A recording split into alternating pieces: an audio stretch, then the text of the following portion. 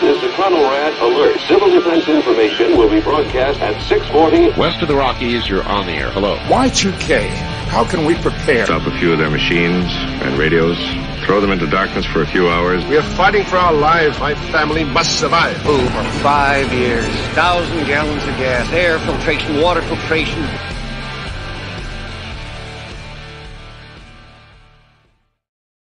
Coming at you from the frozen tundra that is East Central Alberta, Canada, streaming live on YouTube, Facebook, Twitter, Twitch, Rumble, and Odyssey. Welcome back to the workshop where we create community, find freedom, promote preparedness, and share success.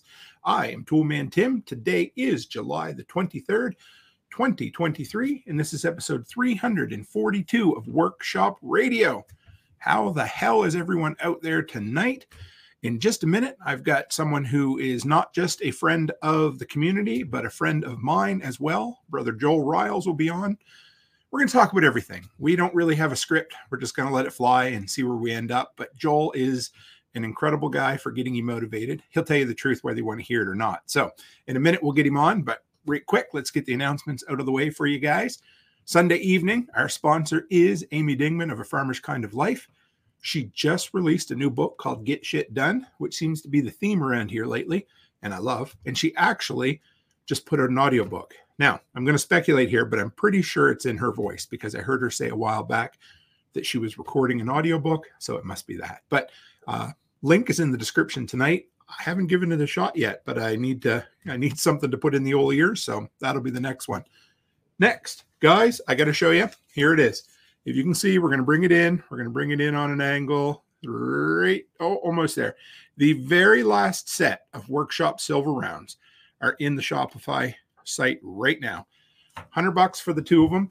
And it's the last set. When they're gone, they're gone. And that is it. So links in the description. And finally, guys, we got how many days? 7 days till the early bird deadline for Self-Reliance Festival tickets. They just announced Jack Spirko is going to be back, which is great. I didn't ask him a second ago, but I'm pretty sure that Joel's going to be there as well. I'm definitely going to be there. Nicole's going to be there. John Pugliano is going to be there. There's going to be a ton of people. So grab your tickets. My affiliate link's in the description. And with that, let's move on and bring on Brother Joel.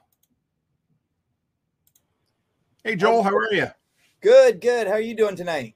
Not bad at all. Haven't seen you in... Actually, it hasn't been too long. I guess March, April, when we were at Nicole's. Yep. Yep. We were all there together, having a good time. We probably drank a little too much a couple evenings, but it was all in good fun, right?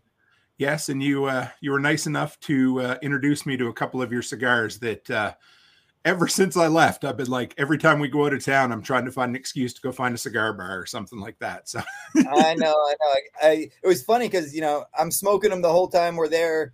For the whole event, and they're like, no smoking under the tent. So I just stand outside the tent while I'm listening to the speakers and everything.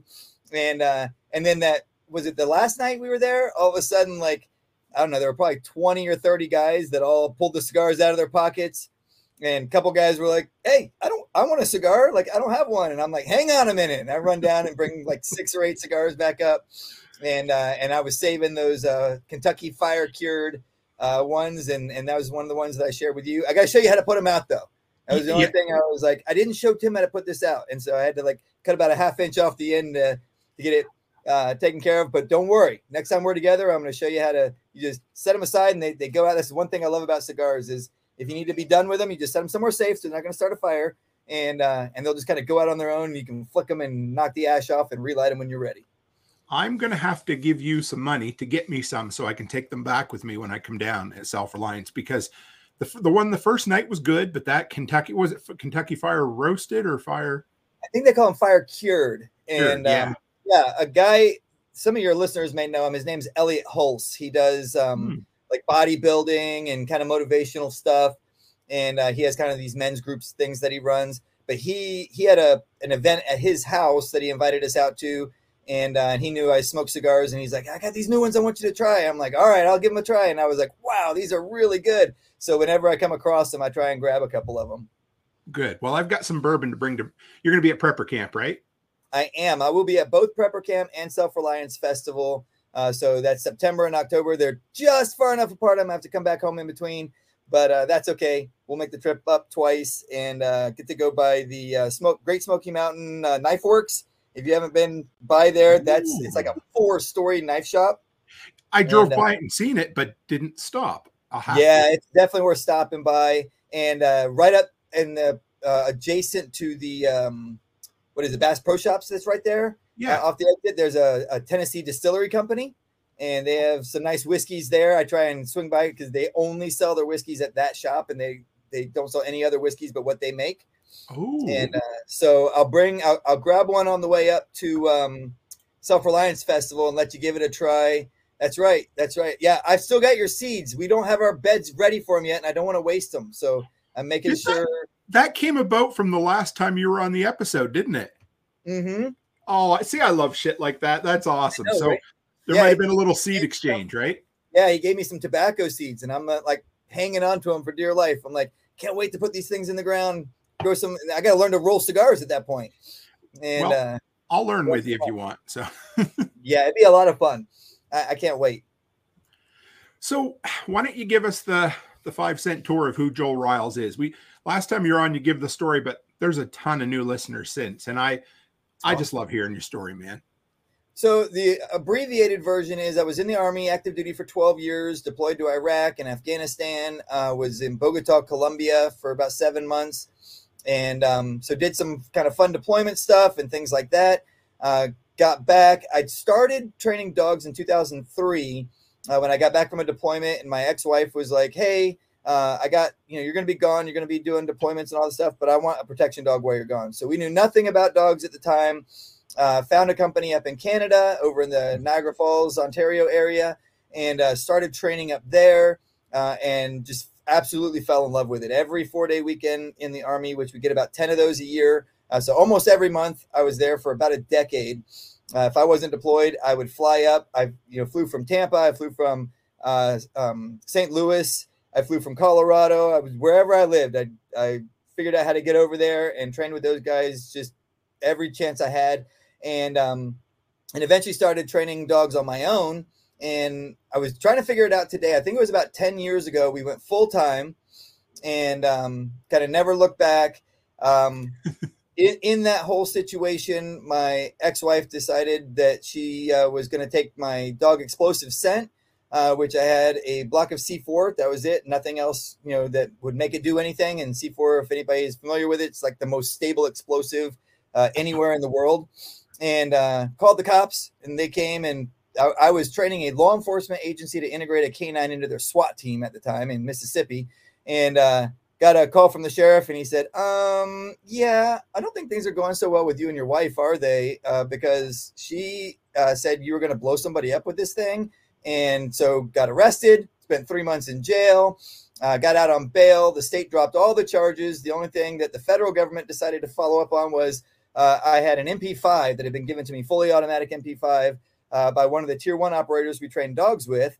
And they were like, you don't have this registered. And the judge was like, well, is it illegal to have it? They're like, well, no, he just didn't register it. And he's like, well, is there any evidence he was going to hurt anybody with it? They were like, no. Is there any evidence that he stole it? No evidence of any of that stuff. Okay, probation. And but in that 3 months that I was in jail, obviously all of the contracts we had with the business disintegrated.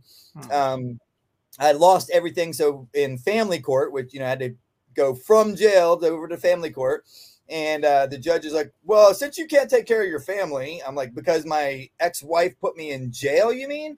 Of course, I could say that when I was there. Sure. But he's like, so she gets everything, everything that was on ground. Other than the stuff that I had literally on my person, which a buddy of mine was holding on to for me, I lost it. So totally wiped out. The only thing in the marriage settlement agreement that I got was the name of the business and like social media accounts. So the website, the Facebook accounts, all that kind of stuff. I was able to keep that, but that was it. So I had to buy all my dogs back from the ex-wife. Had to work out deals with her to get some of the dogs back and rebuild the breeding program and all that stuff. But we rebuilt the business back from scratch. It took us about 2.5 years to get it back to where we were before. And I was just telling my kids today, we picked up my kids. So this is some of my time to spend with my kids. And I said, what's funny is I've sold more protection dogs this year than puppies, which is very unusual. And I'm like, our panic, our anxiety right now is we don't have any dogs for sale. Like the only to sell, like the only dogs we have that we can sell for protection dogs are 9 weeks old in a kennel in there. And so I'm like, keep all the puppies, like don't sell them, because we have to replace all these dogs that are going out at a like rapid pace that is much faster than normal. So it's a good problem to have to balance everything out. But, you know, it would have been easy to just give up and say, screw it, you know, this isn't going to work. But if you're going to make something happen and you take that approach, you're never going to make anything happen. So we buckled down. I had some good friends come along and met some great people during that time frame. And they said, hey, we want to help you out.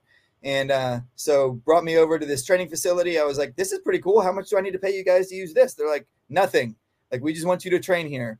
And it just kind of snowballed from there. And everything's been rebuilt and we're fully operational again. And everything's moving along better than it ever has before. So I love that. I mean, yeah, I wouldn't begrudge. What do they say? Hard times breed hard men, you know? And, yeah. But here's the thing. You know, when we were at Nicole's, we talked about a bunch of different things, and my thing was on poverty mindset. And when you said that you rebuilt things from the ground up, I can picture some people saying, oh, that's rather lucky that they gave you a building. You know, how would you respond to that? Well, I often tell people, you know, I say, I could have been doing exactly what I was doing, right? And nobody came along and built anything. So when they offered, so one of the ladies that trained with me, she wanted me to come and see her facility, which is where we are now. And it was basically just a field with some wood obstacles on it. But I was like, hey, this is pretty cool. Like, you guys built some nice obstacles here. We can train on this. And I trained here just doing that. I was living with my wife now. And I would take like 8 dogs home in my truck every night. And they'd be all over the house and in crates at night when we were sleeping. And in the morning, I'd load them all up in my truck and I'd come over here and I'd spend all day over here. And about 1 or 2 days a week, I'd stay at the house and just do admin work, you know, and take the dogs out to use the bathroom and all that kind of stuff. And she goes, you need a kennel. And I was like, well, kennel would be nice, but I'm doing fine. Like, things are working. Like, we're making all this work, right? And she's like, no, you need a kennel. And ultimately, they built a kennel, and then we're where we are now. And I tell people, I can't promise you that somebody like that's going to come along. Right. But what I can tell you is the only reason that came along was because I was working my ass off to put everything back together.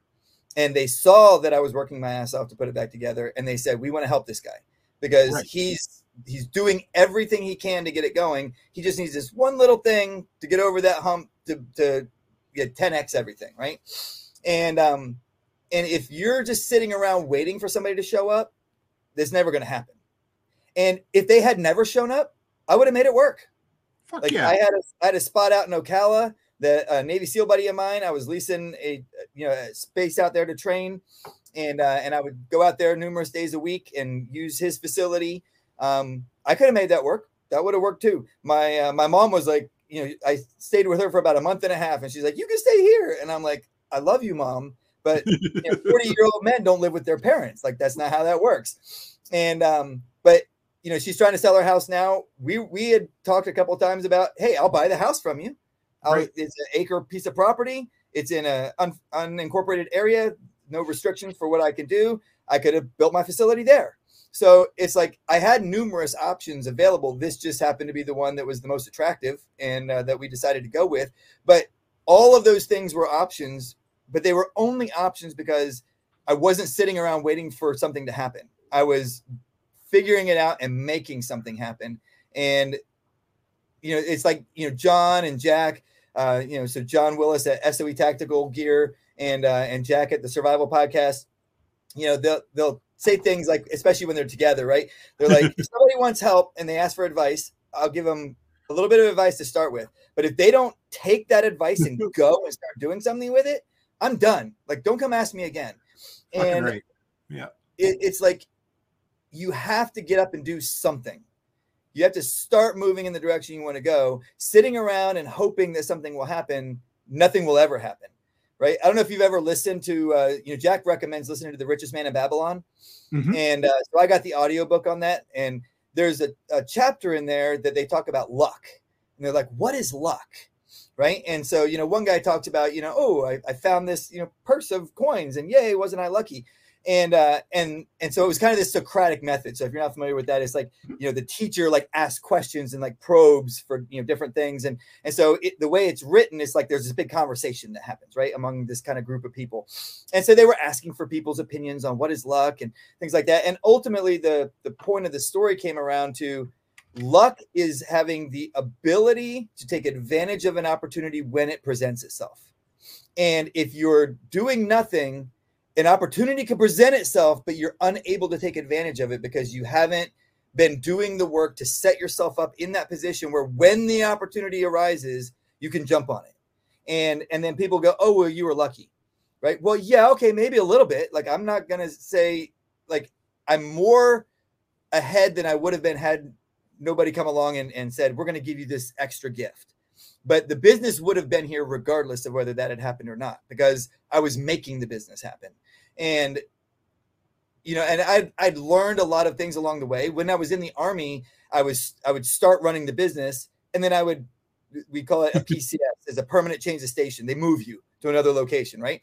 And then, so all my clients would go away, and I'd have to start building clients again, or I would deploy. And then I'd come back and those people have moved, or they found another trainer or whatever. And I had to start rebuilding clients again. So I'd kind of gotten used to rebuilding things over and over again. That was always at a smaller scale. And then when I decided to go full time and just commit 100% of my energy to it, it like 3X probably within like 4 to 6 months of doing that, just because I had a lot more time and energy to pour into it. Right. I didn't have all the other job that I was doing. And then when we moved down here, I was already in the process of doing that. I think the last year that we were in business before the jail and the divorce and all that kind of stuff happened, we grossed. I don't even keep track of net. I'm not a very good businessman that way. Like a lot of people are like, you got to track all the stuff. I'm like, yeah, I don't have time for that crap. I'm training dogs all day long. But we grossed that year about $250,000. We're on track this year to gross over $500,000. And I told my wife, I'm like, we might, depending on if it keeps at the pace it's going, we'll probably gross in the $750,000 range, which I'm like, it kind of sucks because I can keep my income on paper that when I file taxes about $75,000, which means I pay about $1,500, $2,000 to the government. That's easy. At $750,000 gross, I better start spending money in savings. Like, I have a feeling I'm going to pay some taxes this year for real for the first time. So, it's a good problem to have, though. It is. They always joke. They always said more money, more problems. I always said more employees, more problems. But that's a whole nother story. So what do you do? Okay, let's go back to the luck and the whole Socratic method and that. You said, because it's easy to be unlucky because you haven't put yourself in a position. A good thing came along and somebody says something like, well, it would have been nice if I'd have had the money, I could have done this. Or everybody you ever talk to is like, I had this great idea back when I was 17 years old. And if I just ran with it, I wouldn't be working today. But unfortunately, I'm working the back shift at Walmart, part-time, whatever. It doesn't matter. You can do whatever you want if you're happy. Yep. But how do you set yourself up? What do you do? What does anyone do to set yourself up to be ready to pull the trigger when the luck comes? So I started listening to Jack Spirko's podcast in 2009. He was still on the Jetta, and he got onto this kick about starting your own business. And, he's all about building a resilient lifestyle. And the best thing you can do to make your lifestyle resilient is to run your own business, because you decide how much money you're making. Nobody decides for you, right? You make the decisions, and you either win or you suffer from making a bad decision. But, so he actually pushed me away from his podcast for about 6 years because I went on this pursuit of, okay, how do I run a business? And one of the things that came up routinely, and Joel Salatin spoke there. Like, when I heard Jack mention him the first time, I'm like, hey, I know who that guy is. I've been listening to him for years. And so he spoke at a lot of these things. But one of the things that came up a lot was, okay, so let's say you want to run a business and you need a tractor for your business, but you don't have money for a tractor. What do you do? And it was always something along the lines of this. Well, first, you start a lemonade stand and you save your money from your lemonade stand. And then you buy a lawnmower and you start mowing lawns and you save your money from your lawn mowing business.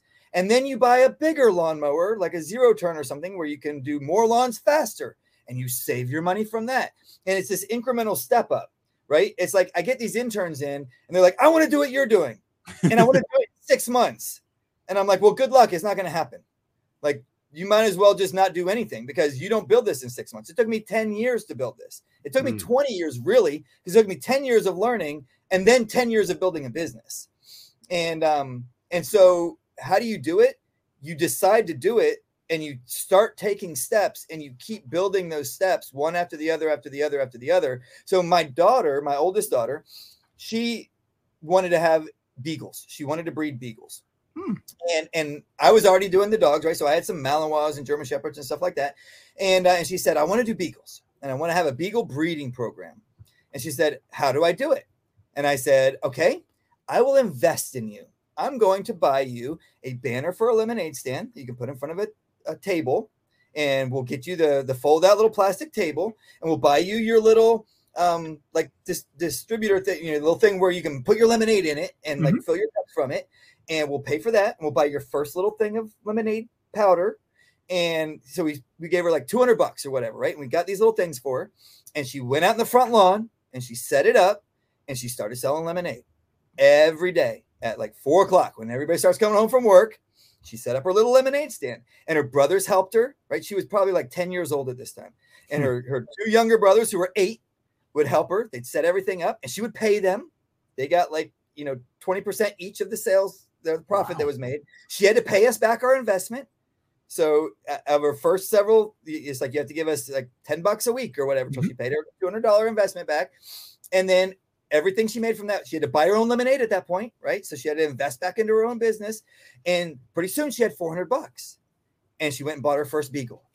And within a couple of months after that, she had her next $400. And she bought her second beagle. Now she has a pair. And then she starts breeding them and selling beagles and doing her lemonade stand. And before you know it, she has 6 or 8 beagles. And now she's breeding her beagles and she's selling them for $200 to $400 a piece. And she's making money. And she built that up because we gave her a small little investment in the beginning. And then she did the work to incrementally step herself into that program. And now she decided when she got older, she didn't want to do it anymore. And she moved on to those other things. That's great. But now she knows how to do it, right? She knows how to start this business from scratch. If you're willing to put in the work and if you're willing to start wherever you are, right? Because everybody thinks, well, like I could have taken investments, right? And I always, at the very beginning, I said, I will never allow anyone else to control my business. Right. Now, I made the mistake of making my ex-wife a partner in the first business. So that was a big mistake. I'm like, never make that mistake again. I own the business. Everybody else is like, I include them in the decision-making process, but nobody can take it from me anymore. I'm the only one that owns it, right? So I didn't make that mistake a second time. But it was like, it's a step-by-step process. And you can try to cheat it. And I know guys who have taken investments. There's a guy I know that does he has a glove business, tactical gloves. Okay. And he has all kinds of different things. And he did that. He took the $200,000 angel investing thing and blah, blah. And he ultimately paid it back and all that kind of stuff. I just never wanted to deal with that.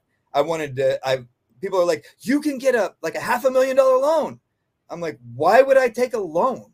Like, I don't have credit cards. I don't have debt. I have no allegiance, or I don't owe anybody anything. I own everything I own. And, every once in a while, my mom will get a little nervous. Well, what if the people that are own your kennel decide they don't want you to be there anymore? I'm like, I'm still better off than I was before I started. 100%. Like, if I had to go find another place right now, I still got a big step up. Like it would be, we'd have to figure it out, right? We'd have to go get another piece of property and stuff like that, but we would figure it out because that's what you do when you run a business. Is that things happen, and some people call those things problems, but every problem is a opportunity. Right. I think in permaculture, they say the problem is the solution. It's like if you look at the problem in the right way, it's actually telling you what the solution is. Now, that doesn't mean that there's not going to be work involved. There's going to be a lot of work involved. Anything that's worth doing is a lot of work. If you're not willing to put in the work, if you're not willing to put in the investment of your time and your energy and your money, then don't do anything. It's risk and it's work. And you're going to make mistakes. Like I've made tons of mistakes. Thankfully, my mistakes weren't all extremely costly mistakes, but they cost me time, right? I invested a lot of time and then, well, that was a waste of time. Okay, well, that didn't work. What do we do next? Okay, we're going to try it this way. And then it works better, but it still has a problem. Okay, well, now change it again. Like it worked a little better. So we're going to keep the things that worked and then we're going to tweak these other things over here. And eventually you figure it all out. I mean, there's still things that I wish I could have more streamlined. Like every so often we've got a litter of puppies and I'm like, I feel like we're missing somebody off our puppy tracking board. Like we need to have a better streamlined process. And we always figure it out, right? But it's like, it gets stressful. It's like, there's somebody that needs to be on that board. So then we go searching through all our messages and emails. And I'm like, somebody put a deposit on this litter. And I'm like, put it out there. Like, if you put a deposit on this litter and you haven't heard from me, like you need to reach out to me. And then they're like, it was me. And I'm like, okay, woo, we figured it out. Right. There's always little things that you're improving. And like, we can always make it better, but everybody thinks you have to have it all figured out before you jump. And it's like, just don't jump in a way that's catastrophic. Don't jump in a way where you're going to lose your home and live under an overpass. Like if you do that, that's a stupid risk. But you can make risks that you might lose your money. You might lose your investment of time that you put into it. You learn and you do it again. And you learn and you do it again. And you will figure it out. And you will build it over time and it will work. But everybody wants these overnight solutions. And it's like, I don't know. Maybe there's some overnight solutions that work. I'm not interested in the overnight solution. I like work. I like working hard. And this is my whole life. Like this is what I do. I wake up in the morning and I do dogs and I go to bed at night thinking about dogs. And my workday starts at 6 and it ends about 8 o'clock in the evening. And every night, the last thing me and my wife are doing right before we sit down and watch a couple episodes of some show before we go to bed is we're talking about the dogs. We're talking about the clients. We're talking about, who's being bred next. Like, this is our life. And not every business has to be your whole life, but people often talk about passion, right? And people have this misconception that passion means I really like something. That's not what passion is at all. 100%. Passion, the first time the word passion ever presented itself was in relationship to Jesus' sacrifice on the cross. That's why the movie was called The Passion of the Christ. It's passion means, what are you willing to suffer for? And if you're not willing to suffer for a thing, then you're not passionate about it. That's okay.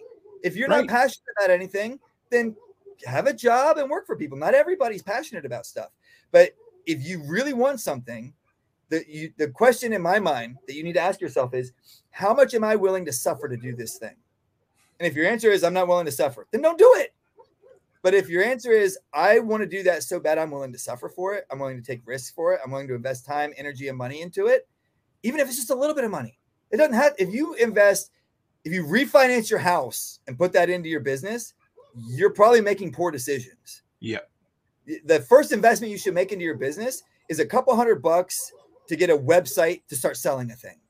Or even before that, just get some social media accounts, sync them all up with the same name. So you're the same across, like at Fortress K9, that you can find me on almost any of the social media platforms with that at Fortress K9. I made sure I got all of the social media platforms I knew of. If a new one pops up, I jump over and make an account just in case I want to use it. And yeah. And all it is time and energy, right? You're taking a few minutes to go get that account. Relax, buddy. You take a few minutes to get that account. And then when you do your social media posts, I do the same post every day across every account. I do a K9 Academy post. I do a Fortress K9 post. I do a Fortress K9 Puppies post. And then I just share, copy the same text from Instagram into all of them and go. And some people are like, oh, you should have new content for all your stuff. No. Well, I don't have time for that crap. And the thing is, people who are on Gab are not on Twitter. People who are on Twitter are not over on Truth Social. Like, it's a different audience in each of those things. So the few people that are on cross platforms, well, follow me on one and not the other. I don't care if the same person follows me on 3 platforms. They only have to follow me on one. and they're going to see the puppies, they're going to see the trained dogs, and they're going to see my online training classes that are available. And that's my diversification. I have kind of 3 prongs of the business, and they all kind of complement one another. But it's just put the work in, put the time in, learn from your mistake, because you're going to make them. Stop trying to not make mistakes. Don't make a catastrophic mistake, but accept you're going to make mistakes. And every problem that you face is an opportunity. Every time something happens, don't go, oh no, I have a problem. Go, wow, this is an opportunity. I remember reading a book to my kids. It was actually like it was about creation and stuff like that. It was a fictional book, but it was kind of in the time of like right after the Ice Age and stuff like that. But there was this one little girl character, and they were always facing like these catastrophic problems, right? Like, oh no, we're going to get captured by this king that's a bad guy, or whatever the problem they were having in that chapter was. But this little girl's response to every quote unquote problem was, I'm so excited to see how we're going to get out of this. I'm so excited to see how we're going to overcome this problem. And I'm like, that should be all of our outlook on everything is, wow, this is exciting. What are we going to do? I don't know. I guess we'll figure it out. Like, we're going to do the best we can. And if it's bad, well, then we'll recover from it and we'll move on with our lives. And that's always been the approach I've tried to take with this kind of stuff. It's funny. You talk about passion being uncomfortable and hard friggin' work. Like there's nobody's business. And, this is something that's been on my mind a lot lately. When you're a kid, what do your parents say? You can do anything you want when you grow up, right? Because when you're a kid, the whole world is like this. You can go an infinite number of paths. And I don't know if it's when I hit 40 or I don't know, late 30s, but all of a sudden you realize that if you want to be really fucking good at something, it has to be the one thing, and that's what it is. You've got to, you can't, when you're 40, you can't be anything you want. I mean, sure. Can you drop everything and go be a professional golfer? Sure, maybe. But if you want to do one great thing, that's, and like you said, yours is from sun up till sunset. And, dogs are your great thing, aren't they? Yeah. Well, it's funny because I love the guys like Jack talks about polymath and like learning lots of different things and stuff like that. And there's definitely benefit to that. Like, I do think we should always be learning a little bit of something about things that we're not super familiar with at this time. And I love listening to, podcasts on macroeconomics, and I love listening to things. I just listened to one today that was about, all the alien stuff going on. Right. And nice. Like how the government's doing new laws and there might actually be something here. I like listening to all that and learning and having that new information. But if you're going to build a business, that business needs to be the one thing you focus on. And a lot of people think I'm a good computer programmer. That's just an example that popped into my head. And so, but I'm working for this guy and I can make a lot more money if I contracted out myself and worked for myself. Right.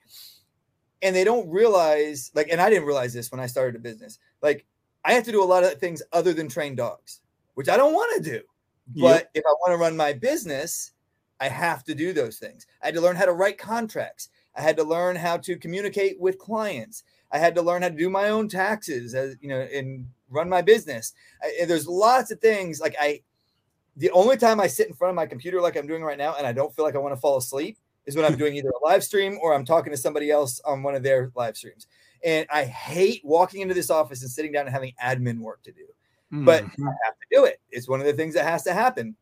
And if I have my way, I'm outside in the heat all day long. Even if I'm doing quote unquote admin, if I can do it on my phone and I can sit out in the heat under my barn and smoke my cigar and type it on my phone, then that's what I'm doing. I don't want to sit down at this desk, but I still have to sit down at this desk sometimes and get certain things done. And you have to learn the business, whatever your business is, and it has to become almost like a obsession. Yes. Like you have to learn the things that you have to learn. And it's not because you love every aspect of everything that you're doing. It's because you love the one thing you want to do so much that you're willing to do these other things, and you're willing to suffer through them, and you're willing to do the things that it takes to make that successful, so that most of my day is spent working the dogs, doing the parts of the business that I love. and you can't do everything. Right. So there's a benefit to learning multiple different aspects, but most of the stuff that I learned that's extra stuff, I try and figure out some way that how can I apply that to the business. Like, I love listening to guys like Jordan Peterson I've mentioned, or I'll listen to other people who have like these.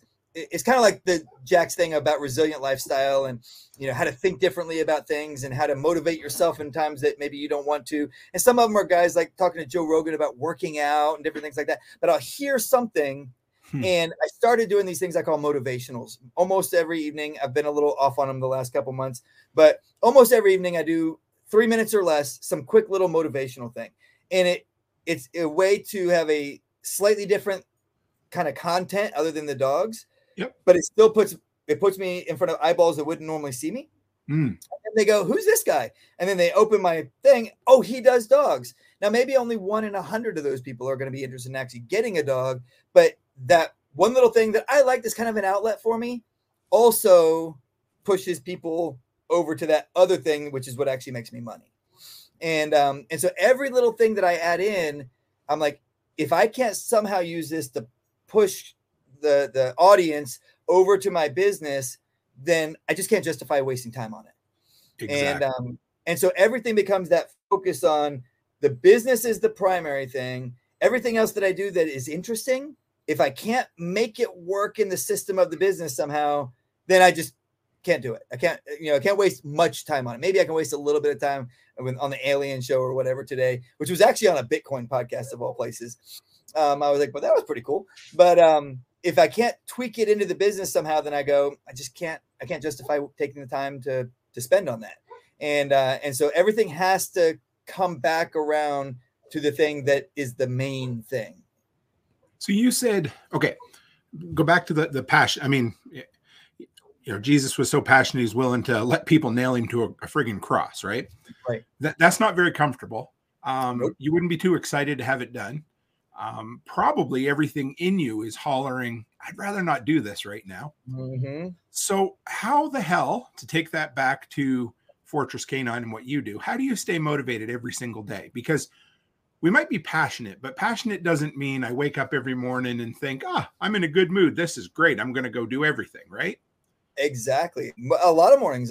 So people will use the word motivation a lot. And I prefer discipline because I'm not always motivated. Like, I don't work out every day. I should, but I don't. I intend to, but I don't a lot of days. I get up and I'm like, well, kids aren't here. I got to clean the kennels instead of them cleaning the kennels this morning. By the time I finish the kennels, it's hot. Now it's hot. I don't want to really work out in the heat. My gym's outside. And then I just move into my day and I don't work out that day. And then I go, yeah, after a couple of days of that, I go, nope, got to suck it up. Like, that needs to be priority. What I do is very physical. I have to stay in good enough shape that I don't get injured, right? The dogs are torquing on my shoulders all the time. I'm leaning over. My lower back has a lot of work involved in lifting dogs when I have a dog on both arms and I'm fighting them and all that kind of stuff. So staying physically fit is critical to the long-term success of the business. And so I go, nope, I can't neglect that more than a couple of days in a row. So when I listen to guys talk about discipline, I listen to like fighters talk. I listen to guys who are like peak athletes, right? And they're talking about things. And the same theme comes up over and over again when people are asking them, how do you stay motivated to do it? They're like, it's not motivation, it's discipline. You wake up, you don't feel good, you go to the gym anyway. You wake up, you don't want to get out of bed, you go to the gym anyway. You wake up, you got a busy day and there's all this stuff, you go to the gym anyway. Like, that's the priority. And it's not always the gym, right? It's whatever the priority is. The most important thing is you do the most important thing even when you don't feel like doing it. And that kind of comes back to that passion question, right? It's if you go with the biblical story, the way that it's told in the Gospels, Matthew, Mark, Luke, and John, is the night before Christ knew he was going to be crucified the next day, he did not want to go. Right. In fact, he was begging in his prayers to God, right? He was begging, no, take this away. I don't want to do it. But then he woke up the next morning and he did it anyway, because, you know, you could say that there's the passion in terms of he was willing to suffer for it, but it wasn't a motivational thing. It was I am disciplined enough to do this thing that I don't want to do. And some people will go, oh man, I wish I had more discipline. Discipline is just like building the business. You don't wake up one day and you just have discipline, right? I tell my trainers when we have trainers that rotate through. So I'm always like teaching new trainers how to train puppies and stuff like that. And I'm like, the most important thing when you're training a puppy is to train them to have discipline. Malinois, German Shepherds, Dutch Shepherds are high energy dogs. The most important thing for them to learn is to sit still, because they have to go to families. They have to live in a family's house. They can't be running around, chewing their furniture and all this other kind of stuff. They have to learn to sit still. That's the most important thing to teach them when they're puppies. And so they learn to control that energy. They learn to sit and be calm. But I also tell them you can only learn discipline through discomfort. If you are comfortable, you might be doing other things. You might be gaining a skill or things like that, but you're not developing discipline. The only way you develop discipline is through discomfort. And the Army has this down to an art, right? You go to basic training, and what do? They force you to be uncomfortable and to do things every day that you probably don't want to do. Even if you start off like, yeah, I want to do this. By a couple of weeks in, you're like, oh man, this sucks. Getting up at 4 a.m. every day, doing PT, then immediately going to taking like a 20-minute shower, scarfing food, eat it now, taste it later. And then I'm out all day long doing gas chamber and whatever it is we're doing today, right? And but what it does is the discomfort of basic training teaches them a discipline. They take an 18-year-old kid, and in 6 weeks, they're a disciplined soldier. Now, they don't know everything, but they develop discipline. And you only develop discipline through discomfort. So if you're not disciplined, don't try to go out and go from I never work out, I don't do anything I'm supposed to do, I'm going to be disciplined tomorrow, right? That's like the January 1st, New Year's resolution. I'm going to get a gym membership. I work out way too hard the first day. I'm so sore the second day I don't go back. It takes me 4 or 5 days to feel like it again. And now I've lost the habit and I'm not doing it anymore.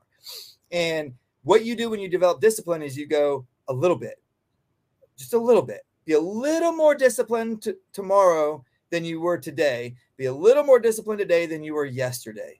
So I actually use this. So I'm really bad about hitting the snooze. And I will get up and I'll hit snooze and I'll go back to bed, and I'll do that 4 or 5 times sometimes. Right. Okay. So I was sleeping until like 8, 9 o'clock for quite a while. And I was like, I need to get up at 6. How do I do it? And I tried a couple of different things. None of them worked. So I said, you know what I'm going to do? I wake up automatically at like 9 o'clock every morning. So I'm going to set the alarm for 8:45. And I'm going to get up at 8:45. And then I did that for like a week. And then I said, now I'm going to set the alarm for 8:30. And I did that for a week. And I just 15 minutes at a time worked my way down a little bit at a time till I was able to get up at 6 a.m. And then, and now I'm still up between 6 and 7 sometimes, but I don't sleep until 9 anymore. Like, even if I don't set an alarm at all, I won't sleep until 9. And so you do discipline a little bit at a time. Don't try to do it all tomorrow. If you want to start working out, go walk. Don't go to the gym and work out so that you're so sore you can't move for 3 days, because then you won't do anything for 3 days. If you're going to go to the gym and walk on the treadmill, walk half a mile and go home. And then do that for a couple of weeks, and then go 3/4 of a mile and do that for a couple of weeks, right? When you're young, you can push yourself a little harder. When you get older, you can't, you don't recover that fast, right? I have this little app now that sets up workouts for me. And I look at the workout and I'm like, 25 minutes. Like, I'm tempted to do a little more than the 25-minute workout. And then I'm like, no, I'll go with it and let's see how it works. And then I go to squat down like an hour after the workout and my legs start to cramp. And I'm like, oh, okay, that was a good workout. Like, it felt like I wasn't quite getting what I wanted, but then you let your muscles start to get a little tired. Lactic acid builds up. And you're like, ooh, that was a good workout. Okay, I'm just going to go with it. I'm going to let this app kind of build me up slowly in these workouts. And I'm not ever going to deadlift 650 pounds.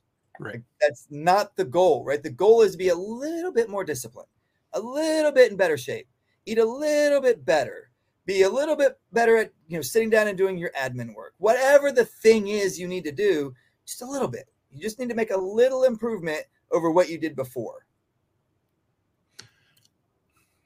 Do you want to slide through some questions? I was going to go a little further down that rabbit hole, but I realized we got 7 or 8 questions. We'll go through and then we'll wrap it back around after. How's that sound? Sounds perfect. All right. So I've got 3 here from Haas. Okay, right here.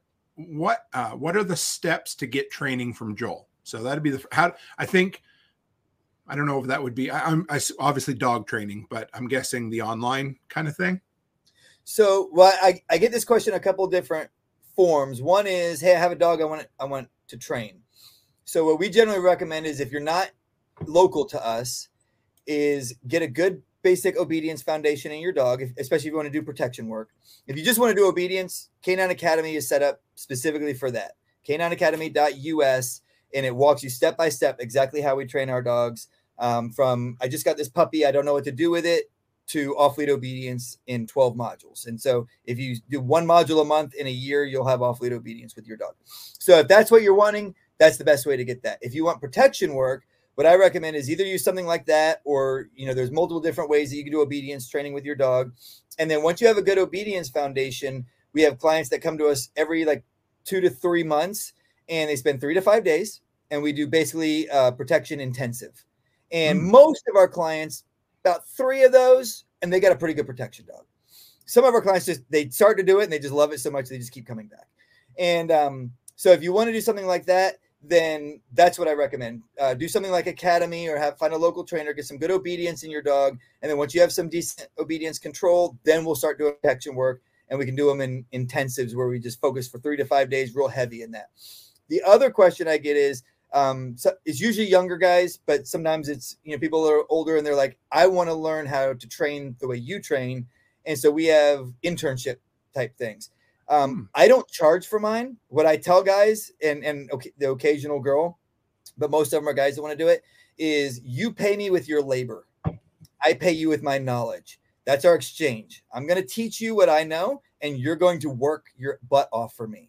And you're going to get in the bite suit. You're going to get chewed on, but I'm going to teach you how to do it. I'm going to teach you how to bring up puppies. How are we going to do it? We're going to bring puppies out. And we're going to teach them to bite. That's how we're going to do it. We're going to bring these older dogs out, and you're going to learn to fight multiple dogs at once. Then I'm going to show you this is why we do this, and that's why we do that. We're going to take these puppies, and we're going to teach them obedience. We're going to do all that kind of stuff. And then if you want to work with me, then we have opportunities where that's open. If you want to go back to your home city or whatever and start your own business, more power to you. Go. I hope you're successful. Some guys, we set up an 80-20 split on profit, and I'm there available for them anytime they have a question, anytime they need anything. Hey, I had this client, this is going on. But all it is it's based on loyalty. If you continue to do the 80-20 split, I will always be available to you. If you want to run your own business and you need my professional help, you're going to pay me for it at that point. But in terms of I want to learn how to train dogs, that's how I do it. It's just a straight labor exchange. I give you my information and you give me your work, and I'm going to benefit because I have an extra trainer, and you're going to benefit because you're going to learn. And then however long you think you need to do that to learn what you need to do to move on and do your own thing, great. Go do your own thing at that point. What's the dropout rate of that? How many guys stick with it until It depends on what they want. So I was working with a young guy, and he was real motivated in the beginning. And then he's like, I want to do what you're doing. He already had he did board and train. So he was already doing this board and train thing. And he had learned from another trainer how to do some board and train stuff. And he was fairly successful. He was taking care of his family with it. But he came out here and started training with me. He loved what we were doing. He's like, I want to do this full time. But then he thought, so I said, okay, if you want to do it full time, here's what you do. You've already got a waiting list on your board and train. Double your prices. Yep. And cut your number of dogs in half. So your workload with the business you're already doing will cut in half, and you'll still make the same money. And then come out an extra day or two a week and train with me an extra day or two a week, and slowly transition I'll give you a couple puppies. You train those puppies, you bring them when you come, and then I'll get a percentage when that dog sells because it's my dogs. But eventually you'll be able to build up. You can buy the puppies from me, and then you can just sell them on your own. And I set up this whole process. This is how you can incrementally step yourself into that. He didn't want to do that way. He shut his business down. He tried to set up a business doing what I was doing with me, which I was like, all right, if you want to try it that way, we'll try it that way. And within a month, he quit. because Oh. he didn't listen, right? He tried to do the 0 to hero thing in all, and I'm like, it doesn't work that way. It does not work that way. You can't just jump into it. Like, I have clients who buy dogs for me this year who the first time I talked to them was 3 years ago. Because they contacted me 3 years ago and said, I want a protection dog. And then I said, okay, here's your options. Here's your prices. And they went, holy crap, $30,000 for a dog. And then they went and looked around and went, oh, I guess that's how much they cost because that's the market. And then they saved and saved and saved and saved. And then 2 years, 3 years later, they're like, I'm ready. And then they come back and they actually make the contract and start paying their dog and they get a dog. And I'm like, but if you can't last 3 years, you're never going to get that sale. Because that sale wasn't like they found me and bought a dog. That sale was they found me. Then they looked at other people and then they liked what I did better than the other people. And then they saved up their money and then they came and made the sale. And so there's a lot of this that's this long-term cumulative rollover that's why it builds over time, I believe, because, things happen, like the economy gets bad, like everybody's freaked out about right now, right? And then the people who maybe were going to wait another year go, we need to up our time scale here. We need to get a dog now. And then I sell all my dogs off because the intensity of the moment made them move forward a little faster than maybe they would have otherwise. But a lot of that stuff happened years ago, but it didn't manifest till now. But it's because I've been here for years.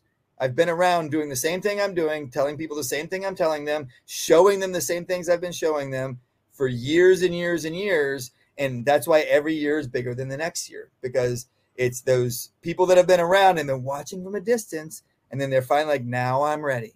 And it's none of it's fast. So I have some people who move on and they're still working with me. One guy in particular, Pat, which I think you'll probably meet him at Self-Reliance Festival. He's going to speak there. His primary business is he does lock picking. Right. But he loves the dogs. And he's an author. He's written several books on lock picking. And so, but when he trains dogs, he gives me 20% of the profits. I'm always here. He can call me with a problem and I'll spend an hour on the phone with him, walking him through that problem. And I'm like, as soon as you do that and you finish your next session with your client, I want you to call me back and tell me how it went, because there's probably little tweaks you're going to need to make.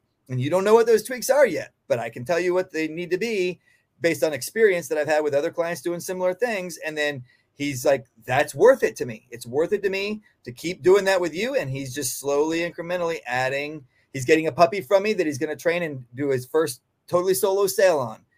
And, but he's spent 3 years doing this to get to that point. And so some guys stick it out and some guys don't, but I'm like, hey, maybe some guys are out there doing obedience classes and stuff like that, and I just don't know about it anymore. But when I had the poverty mindset, the people that I learned from had that really, really bad. It was always this, can't give information away because they're going to steal it. They're going to screw us. And so I came in starting my business that way, thinking a lot the way they thought. And hearing Jack and Nicole and a lot of these other people talking about the prosperity focus of the whole thing. Now, because I used to be like, you got to sign this contract and you got to do all this stuff if you want to learn from me. Now I'm like, you know what? If you give me a week and I give you a week of knowledge, that's a fair trade. If you give me 6 months and I give you 6 months of knowledge, that's a fair trade to me too. Like, the trade is fair no matter how much time and energy you want to give me. And I will pour everything I have into you for however long you're willing to commit to me, and then go do whatever you're going to do with it. And so I just don't look at it like, oh, I've been screwed or they took anything from me. I'm like, they gave me their time. They gave me their work, right? Their time and their energy and their muscle and everything else they were doing. I'm good with that. I'm good with that exchange. I'm happy. I feel like we're even. If they want more, I will give more. If they don't want more, then I wish them the best luck in the world. Go forth and do great and wonderful things with your life. And so that's really, and what's funny is I make way more money doing it that way now than I ever did before. Way more. Because I mean, there's a ton of kind of mirroring here to content creation. It's the same thing, because you have people who are like, okay, I'm just going to set up an Amazon store and I'm going to push reviews or whatever, I mean, that's what I do. But if you don't give people at least as much value as they want to give you in return, and really it should be a hell of a lot more value, then you're never, ever going to be successful. you might eke out a few dollars here and there, but the real key is to absolutely just give the value, give it to everybody, and be free with it, because if you don't, like you said, you're going to be, what do they call it? Penny foolish, or penny wise and pound foolish, or whatever, so you're going to be pinching pennies, but you're not going to be grabbing $100 bills, right? Yep. I think what about when he just said penny wise and dollar poor, I think is what there you go. Whatever. Yeah, exactly. That's exactly it, because that's what it is. You got people that are so damn miserly that they're holding on to pennies and nickels and they're not sharing anything.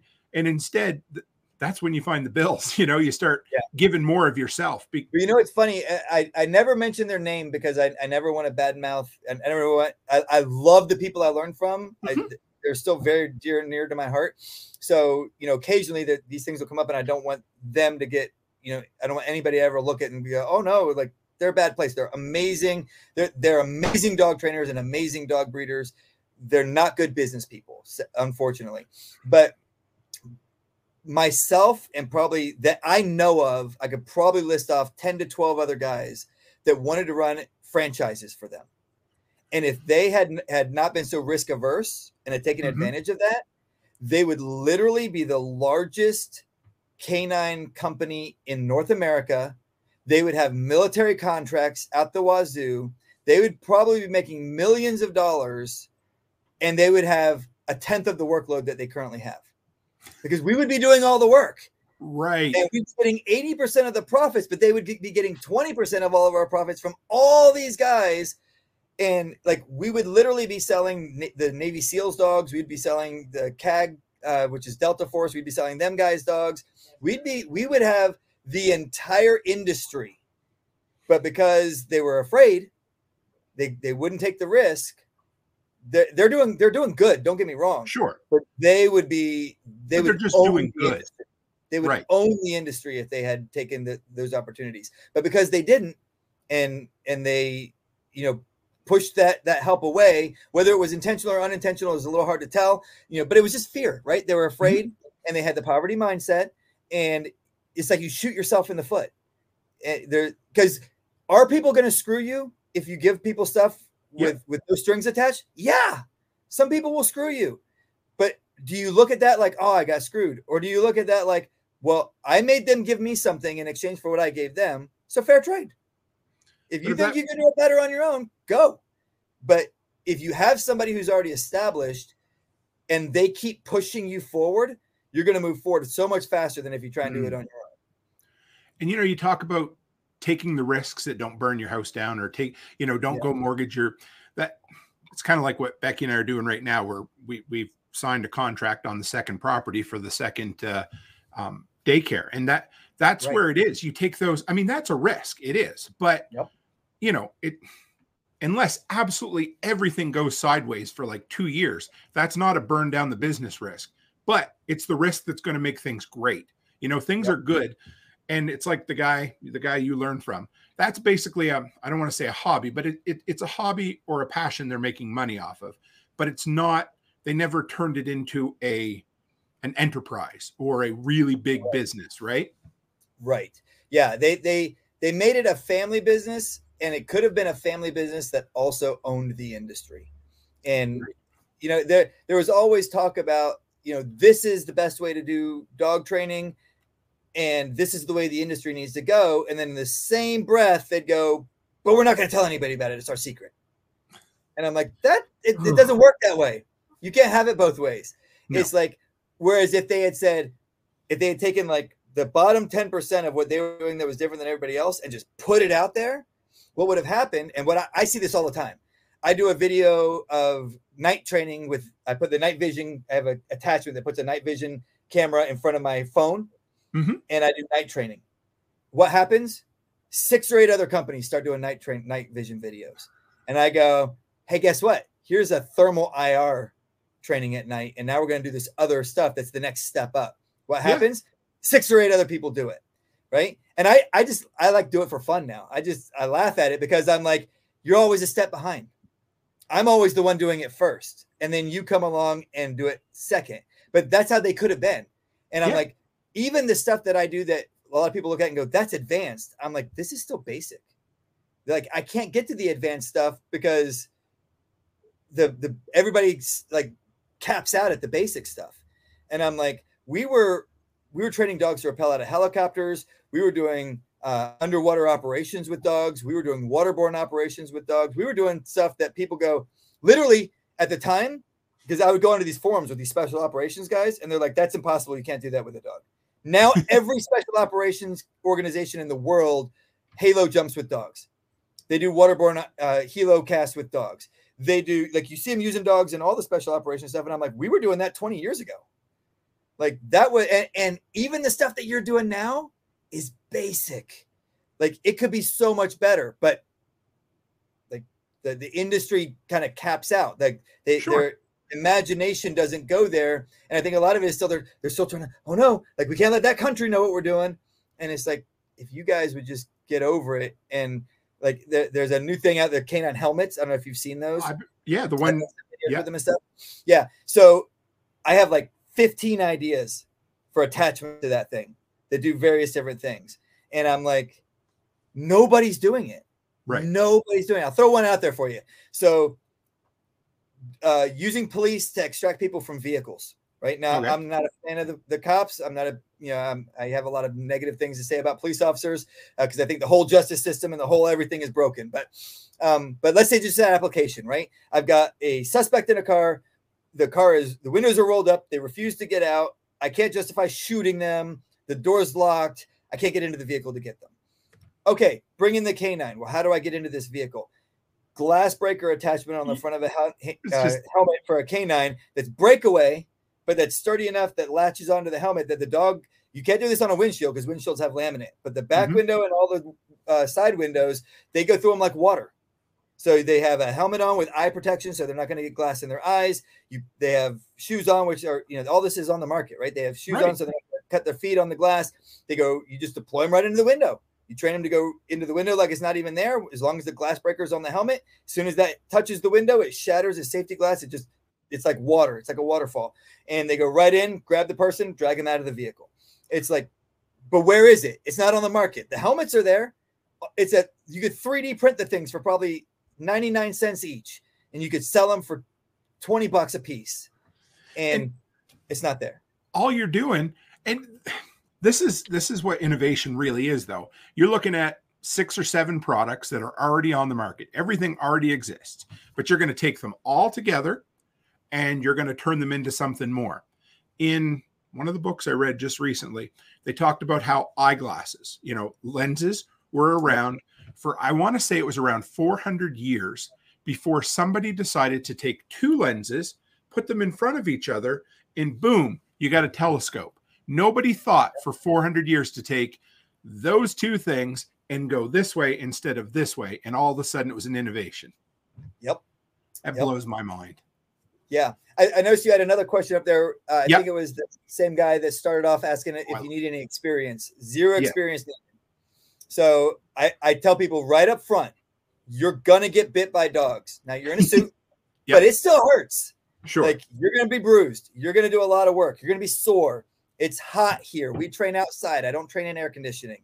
And so it's hard, but I teach you everything you need to know from the ground up. And as long as you listen, you're respectful, and you can take instruction and do the things that you're told, then you will learn, and we work together.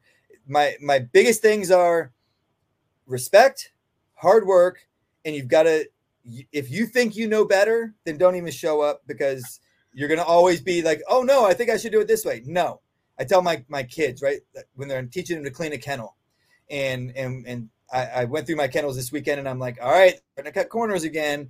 I'm like, I showed you how to clean kennels.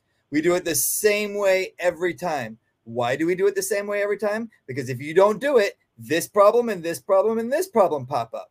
Now, do you think I've been doing this for 20 years? I know those problems show up. I'm not going to explain to you every little reason for every little thing. I'm just going to explain to you how to do it. And then if you don't do it that way, there will be problems, because I've already tried it all the other ways. And if I tell my kids, if you want to know why, you can ask me why anytime you want. But first, you do what I said. Do this this way. Yes, sir, do it. And then when you've done it, you can go, why do we do it that way?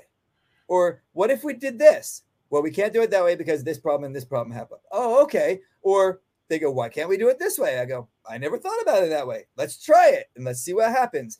But first you do it. You do it the way you're told. You listen and follow instructions. And then if you want to know why, I'm happy to have that conversation. But do it first. And then we learn. And then if you have new ideas, ask. Let's talk about them. But most of the ideas aren't that new. Like, it's hard to come up with new ideas. And so usually the ideas are, oh, yeah, I tried that. It doesn't work because this way. But then you learn that way too. You learn, oh, okay, well, I don't need to waste time on that idea because he already tried it and it doesn't work. And then once you start moving in that direction, you go, well, now I can fast track skipping all the bad ideas. And then when there is an actual new idea, we go, never actually thought about that one before. Let's try it. Let's go see what happens. And then we put a couple dogs through the program that way and we go, either it works or it doesn't work. And then we say, yep, we're going to keep doing it, or nope, it didn't work. And we're going to go back to the other way we were doing it before. What's the easiest breed to train or preference? Shepherd or Malinois? Malinois, is that right? Or Malinois? The Belgian Malinois. So I work Dutch Shepherds, German Shepherds, and Malinois. So, okay, here's how it goes. The smarter a dog is, the easier it is to train. Okay. And the smarter a dog is, the harder it is to control. So Malinois are my favorite of all the three breeds. I love all three of them, but of the three, Malinois, I always end up with Malinois as personal dogs. That's Maeve, right? Maeve's a German Shepherd. So she's okay. Yeah, Punisher was a Malinois. Ratchet was a Malinois. Okay. Oh. Orpheus, the Brindle, that's a Dutch Shepherd. Okay. Maeve, the Black and Tans, those are German Shepherds. Okay. And so the smarter a dog is, the quicker it will learn things. But it also keeps trying other things. And so it's like, stop doing that and do this. I only want you to do this. So the faster they learn, the faster they also want to try their own little things over here and there and stuff like that. So you got to rein that in. It's not difficult. I tell people, these dogs are not difficult to manage. You just have to be consistent and you have to have discipline. If you have discipline and you're consistent, they learn real quick. Here are my left and right boundaries. I can operate within these, but I don't go outside the left and right boundaries. If you're inconsistent and you give here just a little bit occasionally, then they're going to be going, is he going to give here today? And they'll keep pushing. And they'll find out wherever you actually stop. And some people just keep widening out because they're persistent. And so the more consistent you are, if they push it and the 10th time they've pushed the boundary, it's the same every time, they stop pushing it. They go, okay, now I got it. That's the edge. But if you give every so often, then they're like, maybe he'll give in today. And they'll keep testing it. And so consistency is your friend when it comes to training dogs. This question here came from Lisa over in the Telegram group. She said, how do you tell someone that their dog is badly behaved because they are inconsistent? I know that's your philosophy, but I don't know how to tell people that. Well, I would say it depends on who you're dealing with. So we take our dogs out in public a lot. And a lot of the places we go, just because it's simple, are dog-friendly places like restaurants and things like that. And they'll have these patios and people can bring their dogs out there.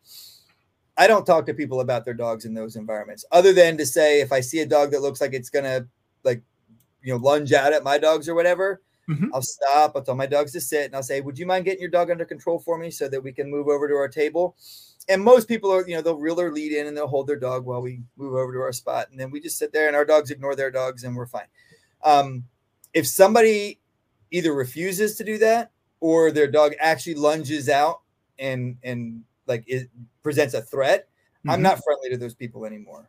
And like my wife and our trainers that go with us to these places, they're like, there he goes again. He's yelling at somebody. And I'm like, get your fucking dog under control, blah, blah, blah. If your dog is going to lunge out at other dogs, you have no business bringing it into public. You needed to have done some. So I start friendly if I can, but if your dog presents a threat, I become very unfriendly. But if it's a friend, right, like a person I know that I don't want to damage the relationship, then there's a couple things you can do.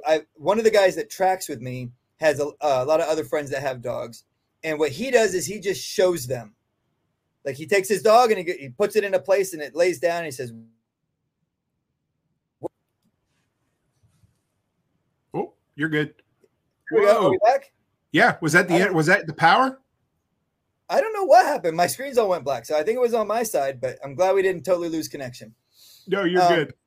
So he'll put his dog in a place and they all just go, whoa, you're like, your dog's really obedient. And he's like, yeah, I can show you how.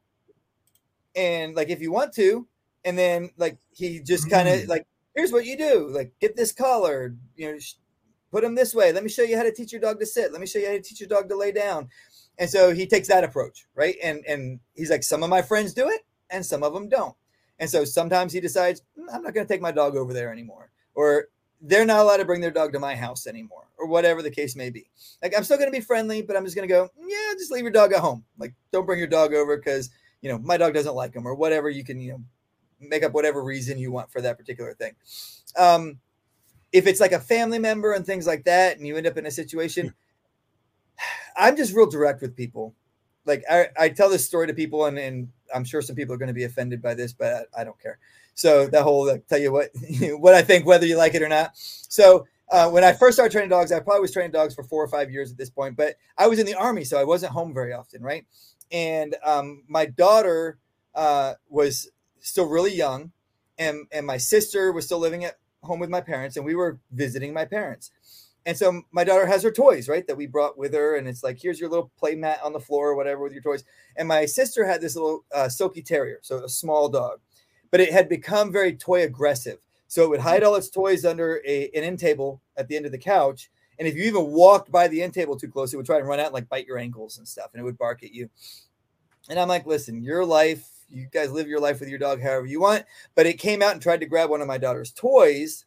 And when she tried to grab it, she's like a toddler, right? She's like crawling around. So it barked at her. And so I kind of swatted it and it ran back under its little thing. And I told my sister, I was like, get that under control or I will.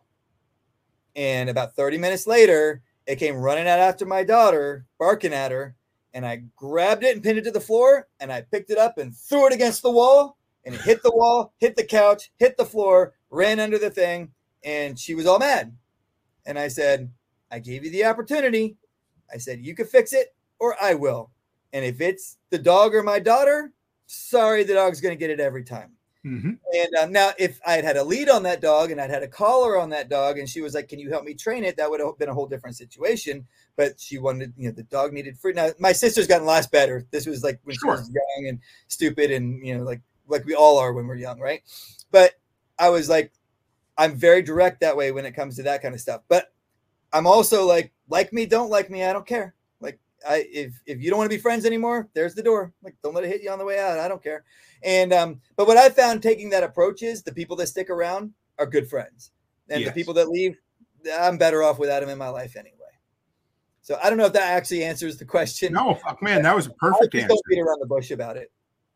That that directness. I wasn't brought up in a family that was ever direct. It was always beat around the fucking bush, So when I first started meeting everybody in our community, I almost took directness as an offense or an affront, right? Because I didn't know any better. And then I realized those are the people I want. But if you don't know it, it can be scary or intimidating or off-putting.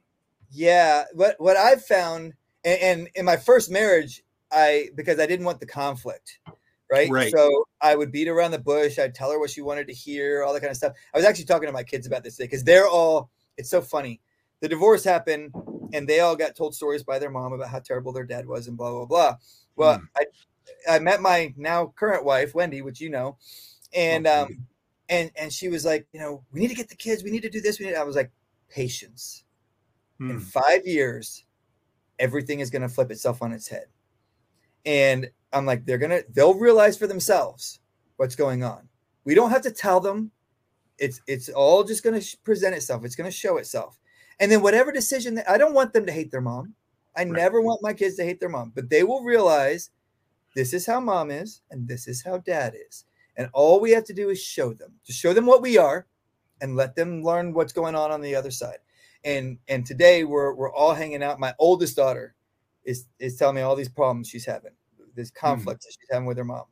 And I just smirk, and I'm like, uh-huh. And you can see in her mind, she's going, this is what you were dealing with all those years. And I'm like, uh-huh. But what happens when you beat around the bush is you don't say what you mean, and it becomes lies, whether you're actually lying or whether you are just trying to be quote unquote polite, right? That's the big problem in the South is they're polite and they talk right back behind your back, right? And but it builds up. And then over time, you're like, I don't know if I can believe anything you've ever told me. Right. And now you've got a whole relationship that's been built up over years of, were you lying to me way back 10 years ago or 5 years ago when you told me this stuff? Whereas if you're up front, you might lose a friend or somebody who could have been a friend, but would they really have been a friend? And then if they take it in and they go, it's a little offensive, but I appreciate the truthfulness there. Like, we're not trying to deliberately offend people. No, we're not like you suck and I hate you. It's like, hey, here's what I think. If you didn't want to know what I think, you shouldn't have asked. Right. And I'm largely like that. Like, I have a lot of opinions about a lot of things. And I'm a Christian and I have a lot of really strong opinions about things in that, but I don't walk around just like trying to proselytize everybody. I'm like, if you want to talk, I'll share my opinions. If you don't want to talk about that topic, what do you want to talk about? We'll talk about that. But I don't try and cram it down people's throats. But as soon as somebody is on a specific topic and they want to talk about a specific thing, I'll tell you exactly what I think. And you never have to question, was he just telling me what I wanted to hear? Number one, I don't know what you want to hear. And number two, I don't care what you want to hear. It's like, and I don't want you to care about what I want to hear. I want you to tell me what you think. And I want to tell you what I think. And we can either have a good conversation about it. Maybe it's a lively debate, or maybe it's just that's really interesting. I never thought about that before. And then we can decide, did we like that person? Did we not like that person? Do we want to hang out more? Do we not want to hang out more? And everybody has a better life that way. And you can trust the people that you've done that with over, it takes time to build relationships, right? So after a couple of years, I can always trust this person to tell me exactly what they think. They're never going to tell me what I want to hear. They're never going to lie to me. I never have to go, am I getting the whole story here? And those are the relationships that last, and they're the relationships that mean. Absolutely. 100%. I don't know how else you could put it. That's to me, just it is. And it's cool because, like you said, topics that maybe a person doesn't necessarily agree on, but it's fun to talk about them. And, it's fun to see other people's opinions on them. And sometimes it's fun to, I always used to call it, get a little warm in the ears when you're talking to somebody, because you're either stretching, learning, or, if you're squirming in your seat a little bit, it's probably a good fucking conversation.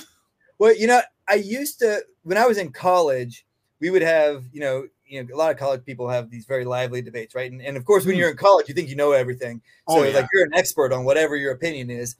And what I learned, it probably took me to my mid-30s to learn this, is the things I would get the most upset about in debates were the things I was afraid to be wrong about. Because for whatever reason, I'd built some portion of my life on this. And in my mid-30s, I started going, you know what? If I'm wrong about that, I want to know. I don't want to be wrong, but think I'm right. Yeah. Now we all think we're right about something, because every opinion we have it because we think it's the right opinion. But if I'm wrong, I want to know. So if you have a different opinion, I want to hear it. And I want to think about it. And I don't want to just immediately discount it. I want to go, do they have a point? Like, are they actually making like a good argument for their case? And so any good debate, both people should shift a little bit in one direction or another about what they think, because if you're open-minded and you're actually hearing and listening to what the person is saying, at the very least, like I used to always debate everything, right? And now I hear something that maybe it's a slightly different twist on something that I've heard before. I like to go, that's really interesting. I've never heard that opinion before. I've never heard it from that perspective. I'm going to have to think about that for a little while and get back to you on it.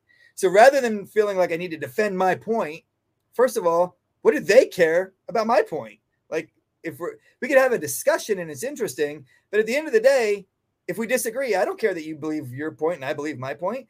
But if we're actually like trying to help each other and everything's in good faith, then it's like, well, that's an interesting point. I've not thought about it from that angle. Let me give that some thought. And then next time we get together, I'll have worked through it a little bit more, and then maybe I can have some more to add to the conversation. But if I'm wrong, I want to know it. I don't want to live my life being wrong about something that I could have figured out that I just didn't because I was too, quote unquote, scared to have some core belief challenged. But most people are terrified to challenge their core beliefs. Absolutely. And for one way or another, right? Whatever it is you built your life on, because I guess we think I've wasted my life. And I'm like, but the question is, do you want to keep wasting your life? Or do you want to learn that you were wrong and now start doing things a little differently? Because if you keep going, if you keep just not ever questioning it, you become the old person, the senior citizen who's so stuck in their ways. You know how you ever notice there's no such thing as an in-between old person? You've either got an old person that's really happy or an old person that's really cranky. And I think you become that one, the person that's so set in their ways that you don't want to talk about anything. You don't want to hear anything. And you want to argue with everybody about everything. Yep.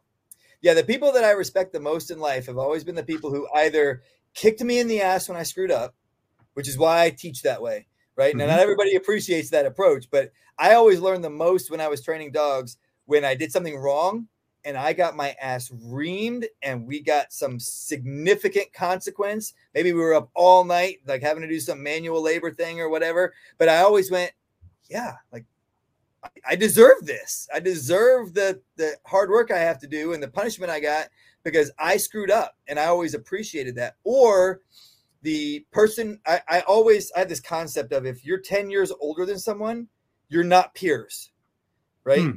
So anyone who's 10 years older than me, if they say something that I'm like, nah, they're totally wrong. I'm like, wait a minute. They have 10 years of experience on me. I have to at least stop and think about that for a little while. I can't just immediately discount it. Now, I might still disagree with them at the end of the day, but think about yourself 10 years ago, wherever you're at in life. You could be 20, right? When you were 10, you were dumb. And when you're 30, you'll go, when I was 20, I was dumb. And when you're 40, you go, when I was 30, I was dumb, right? So that I kind of have that concept of a decade of experience makes you way wiser than you were 10 years ago. And so we should always respect the people who have 10 years of experience on us and at least like give whatever it is they're saying respect and consideration before we make a decision on it. But the other thing is anybody who's older than me, who's like, let me give you a little piece of advice. I might still not do it, but I usually, even when I don't do it, I look back and go, yeah, I probably should have actually done that when they gave me that advice. But I'm at the point of life now where I go, I'm at least seriously going to consider that because they've been through some stuff that I've not been through. And I don't want to just discount that knowledge. So the people who are older, who are still open-minded and willing to give you advice, and the people who kick you in the ass when you mess up. And whether they're like face-to-face with you, or whether it's guys like Jack and John who are like, get off your ass and work harder. And it's like, all right, I needed that kick in the ass. Let's go. Like, let's get stuff done. But I've always appreciated those two types of people the most.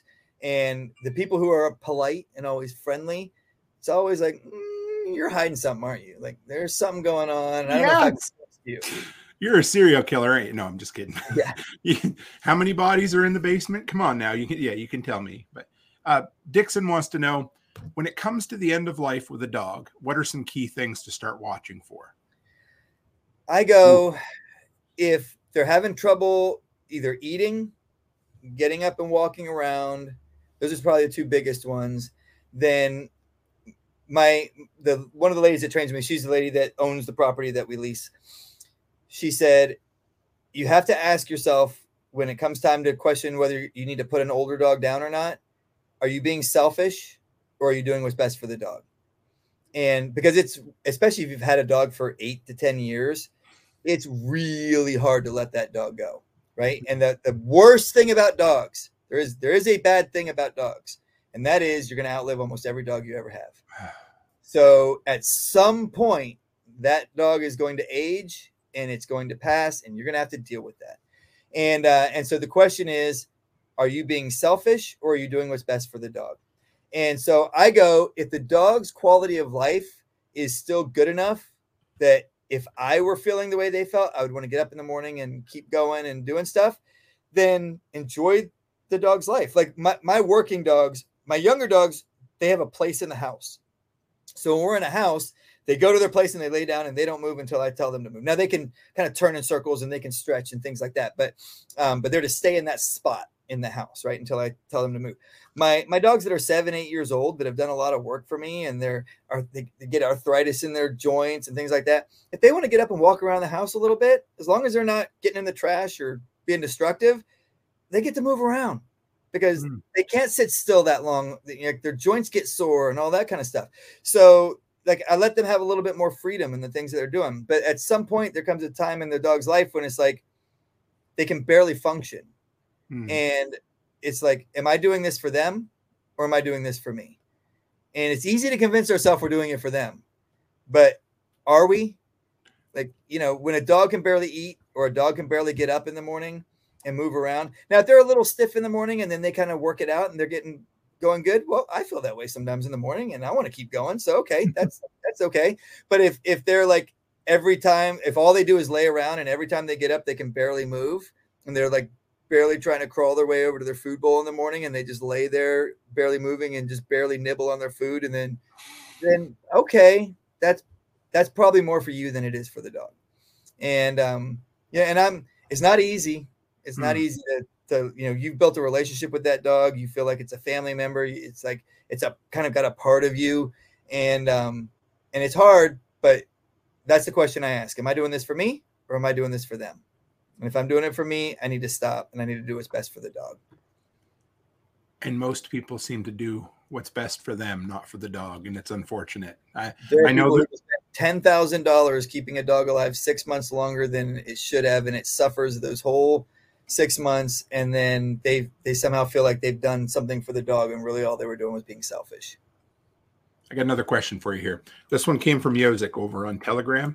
And said dog food recipes other than raw. Oh, I didn't bring it up. I guess it would help if I brought it up for you. There you go. Any dog food recipes other than raw? Well, so the raw diet is my favorite, but most people don't do a raw diet very well. So I'm not going to speak about anybody personally on this, but what dogs eat is the whole animal. Okay. And so if you can't give them the whole animal, then you're probably doing raw wrong. Now, that doesn't mean that you can't throw them like some chicken, like, we get chicken quarters and things like that sometimes, and we'll throw them down for the dogs, but that's not all their diet because what dogs eat first in an animal is the anus and the gut. And it's kind of gross. It's like, ew, like, ain't it? But that's where they go. Every time a dog kills an animal, almost always 99% of the time, they will go right up the anus into the gut. They'll eat out all the gut and then they'll eat the rest of it. And so that's where most of the nutrition is. Their organs, so dogs are carnivores, but where do they get their quote unquote plant material from? The gut of the animals they're eating, right? Because it's partially digested. It's in the gut. It's already been working through and things like that. So it's got enzymes and the bacteria and all that kind of stuff that they need for their gut flora. And so if you can do whole rabbits, whole chickens, things like that, those are great.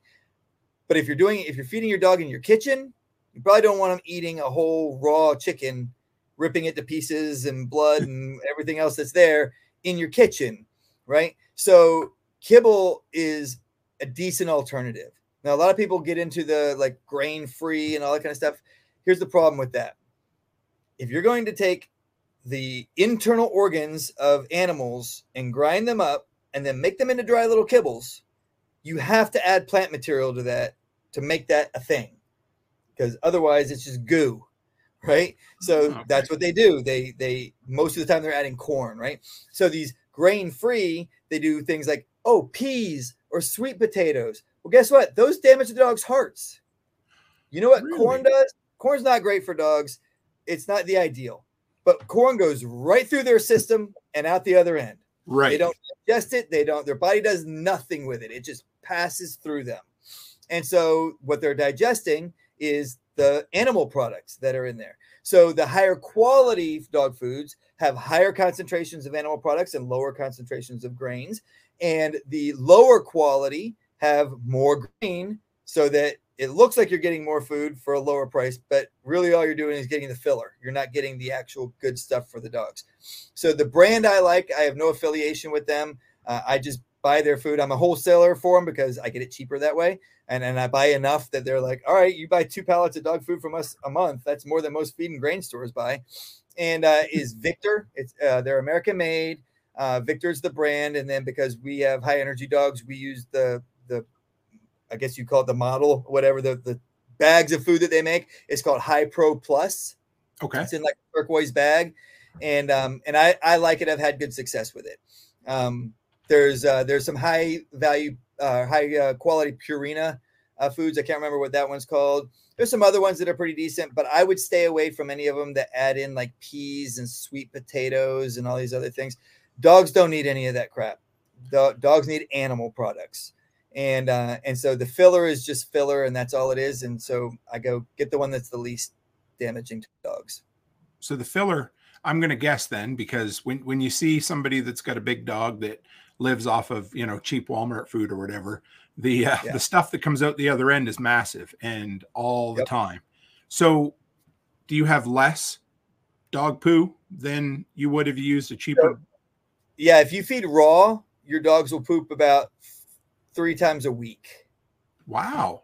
And especially if you're consistent with the feedings, okay. About every other day they'll poop, and because they digest everything else. And most of what they poop is fur or feathers.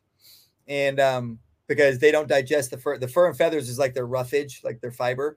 Mm-hmm. And it usually comes out, it looks like it's been twisted through a pipe, because that's basically what it went through their intestines, and it cleaned them all out, which is good for them. And then they poop out the fur and the feathers primarily. If you do like Victor, they poop about 1.5 times a day. So sometimes they just do it once a day. Sometimes they do it twice a day, but it's on average probably about 1.5 poops a day.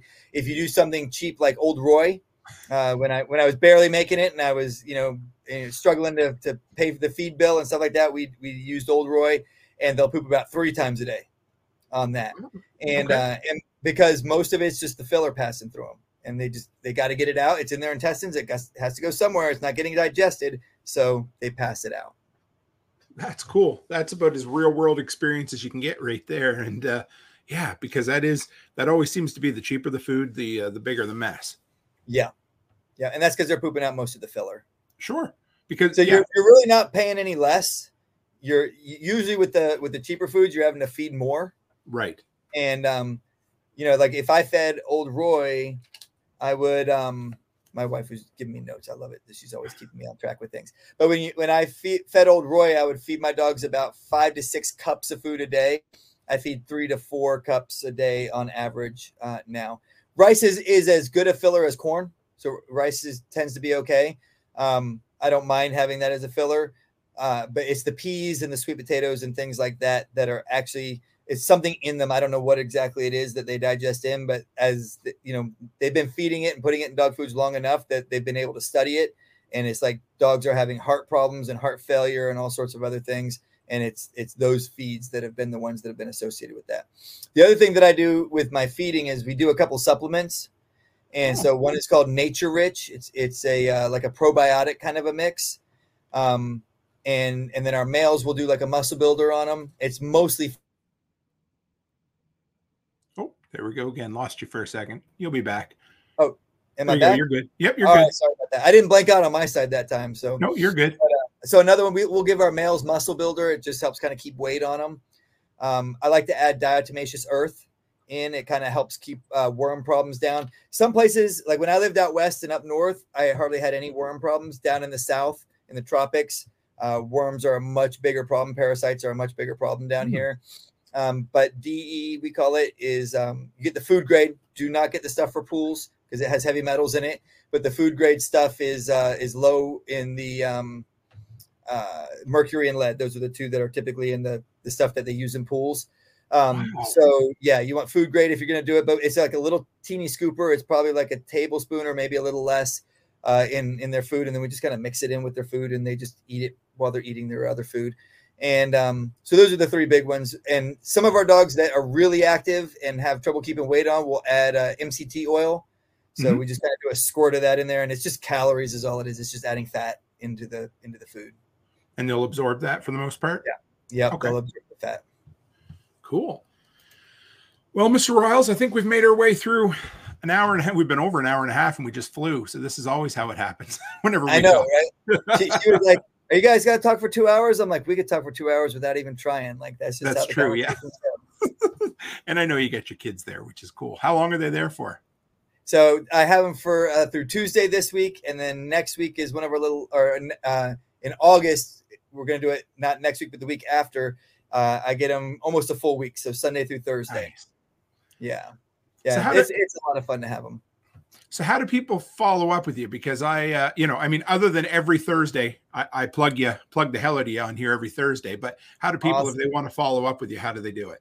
Yeah, so every Thursday at 5 p.m. on the at Fortress K9, it's 5 p.m. Eastern time, at Fortress K9 YouTube channel.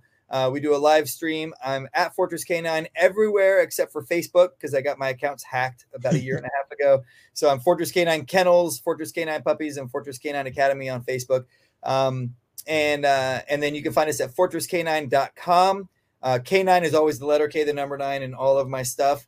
And if you're interested in getting the dog training stuff, that's k9academy.us. And you mentioned a book. I've got a guy that's helped me. This is just a test print, so it's not quite ready yet. We were getting proof of concept and layout and stuff like that. But we're doing a book called Beyond the Bite. And we're going to make the subtitle something inflammatory, like why sport protection dogs are dumb or something like that. It won't be exactly that phraseology, but we're basically pointing out like how we train protection dogs versus how the sport world is doing their dogs, and why the sport world does dogs the way they do, and why protection dogs for an individual should be different than that. And so we're hoping end of this year, having that ready to go to print and stuff like that. But yeah, we're super excited. We're doing this. I'll show you this. The quality in them, we're doing like these high quality photos all throughout with the text underneath them. So it'll be almost like a magazine kind of a layout, but the photos will all be used to demonstrate whatever the image is, whatever the text is talking about, so that it helps give you a visual as you're reading the actual text. And then who knows, maybe I'll do an audiobook of that too and read it myself and let people get some inflection in the voice and all that kind of stuff while we're going. I can't wait. As soon as you let me know, I want to be one of the first ones to get a copy. I'll buy it right as soon as you get it released. So that's exciting, awesome, man. Awesome. Cool. Yeah, I'm excited. I've been wanting to write a book for years and years. That's probably one of the most common questions I have. Is there a book that tells about this stuff? I'm like, not one I can recommend to people. So we're making one ourselves. We're like, if it's not there, then somebody needs to make it. Why not us? Absolutely, man. Right on. Well, if you want to hang in the back for just a second, I'll close up and I'll be right back with you right quick here. Awesome. It was a pleasure, Tim. Thanks, Joel. Guys, I didn't even need to show up. Joel could have run this show by himself every single time. I need to get him on more than once a year because we chat. We have a great time. This is exactly what it's like when we talk at Prepper Camp or Self-Reliance Festival, except Wendy will be with us too. And I enjoy it. They were my little, just bastion of calmness at Prepper Camp, because when I first got there, I didn't know a lot of people, and it was just nice to go hang out at the RV with them. And I appreciate them beyond belief, and they're friends in real life. So guys, do everything you can to support them. I know I mentioned him every single Thursday, but Joel was a year ago, just about, he reached out to be a sponsor before I really had any business having sponsors. And that just shows the kind of dude he is. So I thank him for coming on, guys. And, give him some support. And as always, stay happy, stay healthy, and have a great week.